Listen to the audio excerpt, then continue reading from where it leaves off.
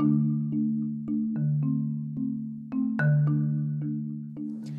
there, listeners. Welcome to episode 34 of Never on the Back Foot podcast.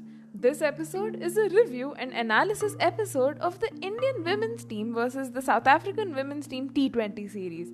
We got to see two quality sides in some high octane matches that went to the wire, and although South Africa salvaged the series 2-1, and this certainly made for a very interesting series. Let's kickstart our discussion with the summary of the matches that happened.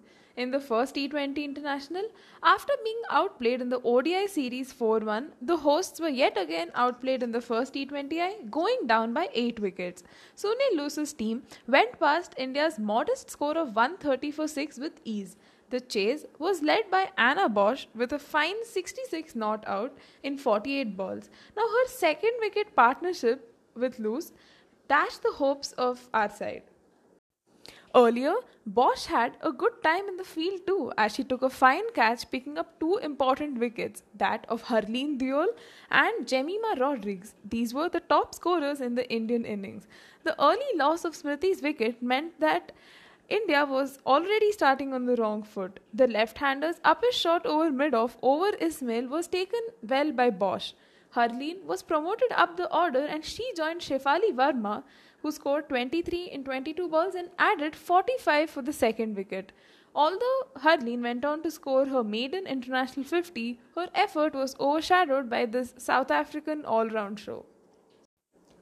To focus on the second T20 International, India lost the toss and were put to bat by the hosts, putting up a decent 159 on the board driven by some classy knocks of Shefali Verma and Richa Ghosh, who scored 47 and a quick fire 44 of 26 respectively, ensured we had a decent total on the board. It was not just a challenging target that was set by India that the South African women were chasing on Sunday. They were also chasing history, and they did it in style of the last ball. They won the second T20 by 6 wickets to claim their first ever series win against India in this format. While poor fielding and catching made things easier for them, chasing 159 was indeed a creditable effort. Lizelle Lee, who scored 70, and Laura Woolward, who scored 53, were the primary architects of this magnificent chase. When the hard-hitting Lee, who was dropped twice, was dismissed by the left-arm spinner Radha Yadav in the 16th over, India looked like they were clawing their way back to the game. But Woolward showed nerves of steel to take her side home. 9 was needed of the 20th over and 1 of the final delivery. The 21-year-old scampered home for a single to trigger celebrations in the South African dugout. The third T20 International. Career best bowling figures from Rajeshwari Gaikwad and a hurricane 30 ball 60 from Shefali Verma with her 96-run partnership with Smriti Mandhana right at the top of the order headlined what was a comprehensive 9-wicket win for India against South Africa. Opting to field first after their second toss win of the series in 8 matches, India opening bowlers Arundhati Reddy and Gaikwad managed to keep the South Africans quiet in the power play, just giving 15 runs in the first 6 overs. But the constant fall of wickets meant that after their skipper was dismissed for 28 of 25, South Africa was just going to struggle to get past the 100 mark. But an enterprising partnership between Jafta and Lara Goodall took South Africa over the 3-figure mark. Scoring a paltry 112 for 7 in 20 overs, India wrapped up the chase in style with Shefali Verma hammering experienced bowler Shabnim Ismail for 18 runs in the first over as India raced to 64 at the end of 5 overs. The 17-year-old was finally dismissed for 60 of 30, but the damage was already done, with the opening pair putting on 96 from just 51 balls. Harleen Deol scored a boundary in her first ball before Smriti Mandhana finished the match in style with 3 consecutive boundaries in the 11th over, with a lot of overs still to spare. Although the scoreline made for a sad reading of 2-1 in favour of South Africa, we still had a lot of pointers to take from the series. Let's start off with Shefali Verma's form. She was in brilliant nick throughout the series. Her confident stroke play, attacking approach, and smart batting was rewarded as she was the highest run getter for India and broke many records on the way too. She effortlessly hit the South African bowlers all over the park and looked very dominant in her style of batting. She scored her third ODI 50 of just 26 balls and it was her joint fastest 50 and India's third joint fastest 50 in the format, and she reclaimed her numero uno spot in the rankings quite deservingly. She definitely makes the cut to be considered for ODIs, and her 60-run knocks in the final T20 literally had just 2 runs coming off singles. So we can see what a destructive batter she is and what she brings to the table. We've also seen how in the past she has smashed 124 of 78 balls in a 50-over game against the likes of some very quality Aussie pacers during India A's tour to Australia in December 2019 before taking the T20 World Cup by storm with her batting, and ever since her debut against South Africa at home in 2019, she has been slaughtered as a T20 attacking batsman but is yet to make her ODI debut. The powerful right-hander strikes at 143.79 in her List A career so far and has no other peers in domestic cricket who match up to that. Also, during the 2018-19 Under-23 One-Day League, Shefali Verma scored 543 runs from 8 matches at an average of 67.88 and a strike rate of 198.17. Now, this includes 300s and 250s before she catapulted herself to fame during the Women's T20 Challenge 2019 and her other subsequent T20 outings. Harleen Deol is a formidable number 3 for India in T20s. Now, we saw in the first T20 International how she scored her maiden international T20 50, getting that crucial 52 and stitched a partnership with the batters coming on, and in the second T20I too she looked good. With her batting well at 3, it augurs well for the team as it gives solidity, she can anchor well, and in case we lose our openers early on, she can partner Jemima Rodriguez well and get India across the line. My next point is going to be about how Jemima Rodriguez is actually middling it well. Another positive has to be Jemima Rodriguez getting that well-made 30 in the first T20 International where she played the role of the anchor, and in the second T20 International too, she was there for some time partnering Harleen Deol really well, but an ambitious shot ensured she did not last the test of time. But her coming back to form has been very important for this side, and her partnership with Harleen Deol has been extremely impressive. To focus on the prodigy Richa Ghosh, she has showed the world how destructive she can be lower down the order, as in that second T20 International she got a 44 of just 26 balls. She has looked so good in the lower middle order where India is often found wanting for so much more, but she's certainly been very impressive. I'd now like to talk about the ideal playing 11 for India in T20s coming ahead. Shefali Verma and Smriti Mandhana to open, Harleen Deol, Jemima Rodriguez, Harmanpreet Kaur, that is when she returns from injury, Richa Ghosh to form the solid middle order, Nuzhat Parveen as our wicketkeeper, Radha Yadav, Shikha Pandey again when she's selected for the next series, Arundhati Reddy / Mansi Joshi / Simran Bahadur. These are the options I keep for my pace bowling options. Rajeshwari Gaikwad / Poonam Yadav as my spin bowling alternatives to form the solid bowling core. Let's now focus on Rajeshwari Gaikwad and Radha Yadav. Rajeshwari Gaikwad had an impressive spell in the final T20 International, dismissing both the openers and looked so good in the ODI series and in the first 2 T20s as well. Anna Bosch tried to play her across the wicket and was bowled with the ball pitching around the middle and the leg and then eventually turning away. She also castled Lizelle Lee with a quicker one that went straight to send the in-form batter back to the pavilion for just 12. She finished the power play with figures with 2 wickets and also having bowled a maiden over, giving away just 2 runs. Now this proves she's a very valuable asset and can actually restrict runs. Radha Yadav on the other hand has been very impressive too. She's a very good fielder and she's known for her tremendous performance as she also has the most consecutive innings with 1 or more wickets, and this is 26 consecutive outings. We can see what she brings to the table. Let's now talk about Smriti Mandhana, her captaincy and her breezy form. We've seen Smriti Mandhana has been in the side for so long. She's one of the senior players, and in the absence of Harmanpreet Kaur, who is recuperating from the injury, Mandana did a very good job leading the team. She communicates well with the batters, she's right at the top of the order there, and has a good rapport with the fielders and the bowlers that makes her a very good captain in the years coming ahead.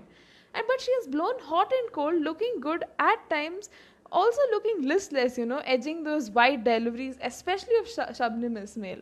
And we got to see how, her rhythm was back and the natural attacking game was back for the final T20 International.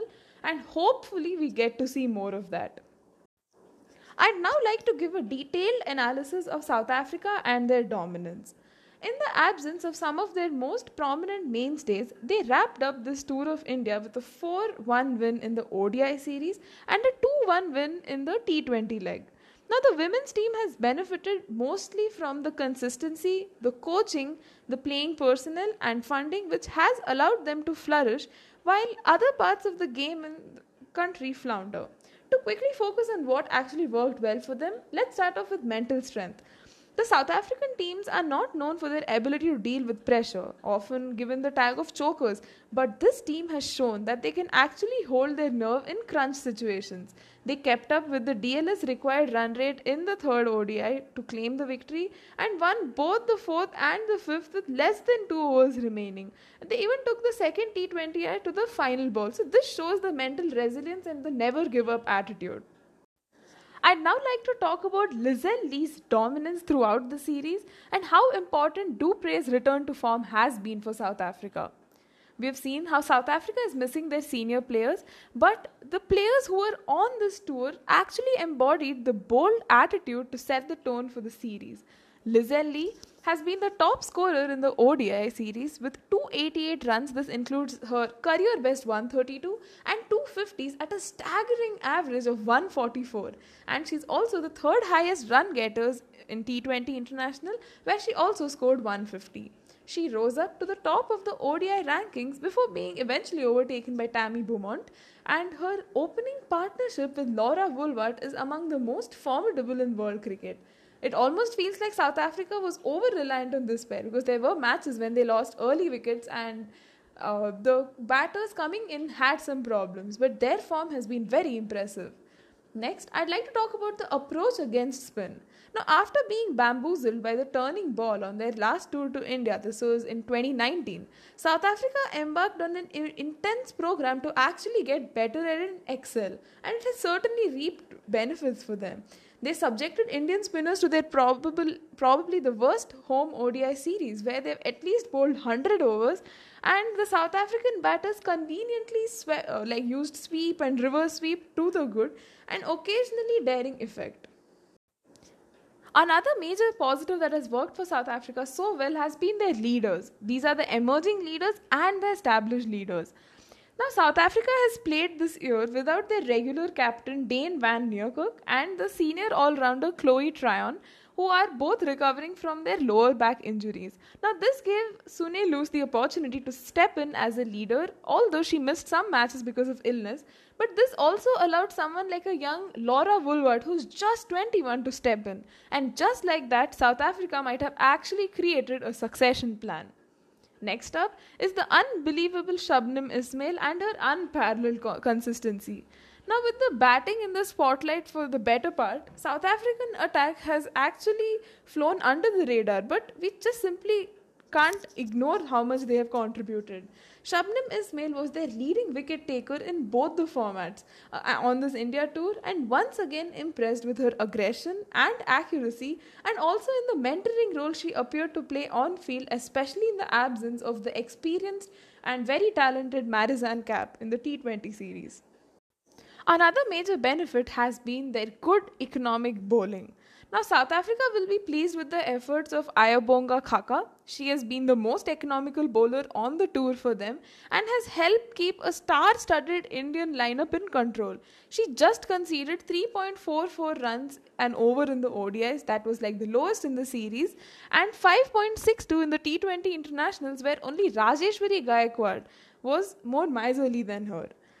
Sekou Kane also provided good support in the ODIs with 5 wickets at 28.4 and an economy rate of 5.35. So their bowling has also been good.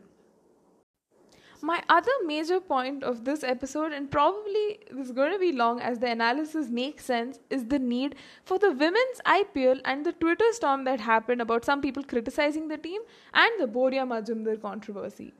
Now, when we look at the IPL, this is considered as a product that gives billions of revenue. Now, the BCCI is scared that, if the women's IPL doesn't quite live up to the expectations or may not even generate the required revenue, it may diminish the value of the product of IPL itself. Now, there lies the biggest problem. Comparing the unborn, full-fledged women's IPL to the established IPL is what is causing the problem. Now, why is there so much talk about quality, performance and depth in talent? Let's talk about it. Boria Majumdar, in an angry rant, spoke about how the women's side has lacked depth, and this would be a major barrier, to have a full-fledged IPL. The lack of talent and even the series lost to South Africa can be attributed to the fact that we might not see a new team getting added to the Women's T20 Challenge. Although the BCCI has not confirmed this, we'll still have to see what's the validity of his statement. He also received a lot of flack for the same, with many calling him out for his insensible remark and how the women's IPL is actually the need of the hour, besides the game time and matches that our team sorely deserves. India is the third ranked T20 side and we're just below Australia and England. Cricket Australia and ECB has been investing so much in their women's cricket. That's why they dominate world cricket. Australia has WBBL and England, starting the 100, has been so good. They previously had the Kia Super League and it has worked wonders. We saw how Jemima Rodriguez went there and scored the fastest 100. These are leagues that have to be promoted. They invested in their players and they dominate world cricket now. Food for thought. Just imagine what women's IPL would do for the women's cricket in our country. See, basically to start a tournament like women's IPL, you don't need to have 10-20 domestic talents for each team. All you need is like 4 overseas players, 4 good Indian players and 2-3 uncapped Indian players on relatively new Indian players who can actually be a part of the playing 11. Now, there are at least 50 plus talented domestic players from India who can make the cut. For starters, BCCI can start with forming a 5-team women's IPL with 8 international and 12 Indian players per side. Now, this, with a total pool of 50 plus international players and 60 Indian players available, this is highly possible, and even a 6-team tournament can happen at the moment even if they start small. They can increase the overseas quota from 4 to 5 to accommodate more overseas players but have the league. We need our talent rubbing shoulders with big players and it's going to work wonders, trust me. With 5-team tournaments, BCCI can eventually increase the tournament strength to 23 matches. What does this mean? We'll have 20 league matches, 2 semi-finals and the final. This would allow each team minimum of 10 matches to test their bench strength. We get to see more domestic players and it would actually help so much. The more they play, the more they will get used to executing those skills under pressure. Because it's a 5-team tournament and only one team will not feature in the semis, there won't be any shortage of action. BCCI can though in fact start this after the men's IPL finals as well. So this can extend the IPL celebration for 2 to 3 weeks more, increase the revenue and actually make a difference. Shefali Verma is the world number 1 batsman. She returned to the number 1 spot in the T20 rankings after her very good performance in the series. We need to understand that she's just 17 and 3 weeks of playing alongside legends of the game like Alyssa Healy or even Elise Perry, it would do wonders to her confidence. How much a young domestic player can learn in those 3 weeks is unparalleled. Women's cricket needs women's IPL and world cricket needs to stand up and take notice of this league being the most important, and we can churn out talent. This would definitely take the women's game to the next level. If BCCI starts investing more in women's cricket by proper scheduling of matches without the clashes with the men's matches and actually improve the quality of the broadcast coverage, more people around the world would be interested to follow women's cricket. Women's cricket is definitely not deprived of talent. The core issue lies in the fact that it is just not marketed properly. It's high time for BCCI to take the women's game to the next level with enough marketing and strategies. Let's focus on the reactions after the loss in the series. The last time India lost a 5-match ODI series by a margin of 1-4 or more was in 2008 against Australia. Since then, we've just played 5 bilateral series with as many matches in each, and we've won 3 of those. This is why when India lost the ODI series 1-4 and the T20I series 1-2, we had to face a lot of strong criticism. Again, I'd like to reiterate how important game time is, and the senior players should have played at least a minimum of 20 matches cumulatively. Now, this includes domestic and international fixtures before the South Africa tour. But playing club cricket and other inconsequential series will definitely not help, but they had to do that to keep them match fit and have some practice. We've often heard cricketers, both men and women, talk about the difference between match practice and training in the nets. It has been reiterated by many players that the former is far more difficult and different from the latter. I mean, logically, it makes sense too, right? There are just the small things that organizing bodies need to do. The training camps having some game time that can actually make so much difference in any sport. Here we're talking about cricket. Coming back from long breaks and injuries are always going to be hard, and battling this pandemic is definitely one of the hardest things. But any player would need game time before getting into the groove. I feel it's extremely unfair to criticize our players as just giving them more games, opportunities, and the women's IPL. Trust me, everything will fall in place and the glory days await us, and probably even silverware. The last and final point I'd like to emphasize on are the areas to work on. With the top 2 sides, Australia and England, constructing sides that are suitable to rapidly play in any conditions and for the modern game in the limited over formats, they have an array of pace bowling options to choose from, spinners who can bowl at any stages of the game, and field an attacking batting lineup because they have the kind of reserves. Even their A sides are so good. India needs to embrace the modern game, else we will just not last the test of time, and it'll be long before our strategy of building a side with safe batters and a spin dominant bowling lineup becomes obsolete.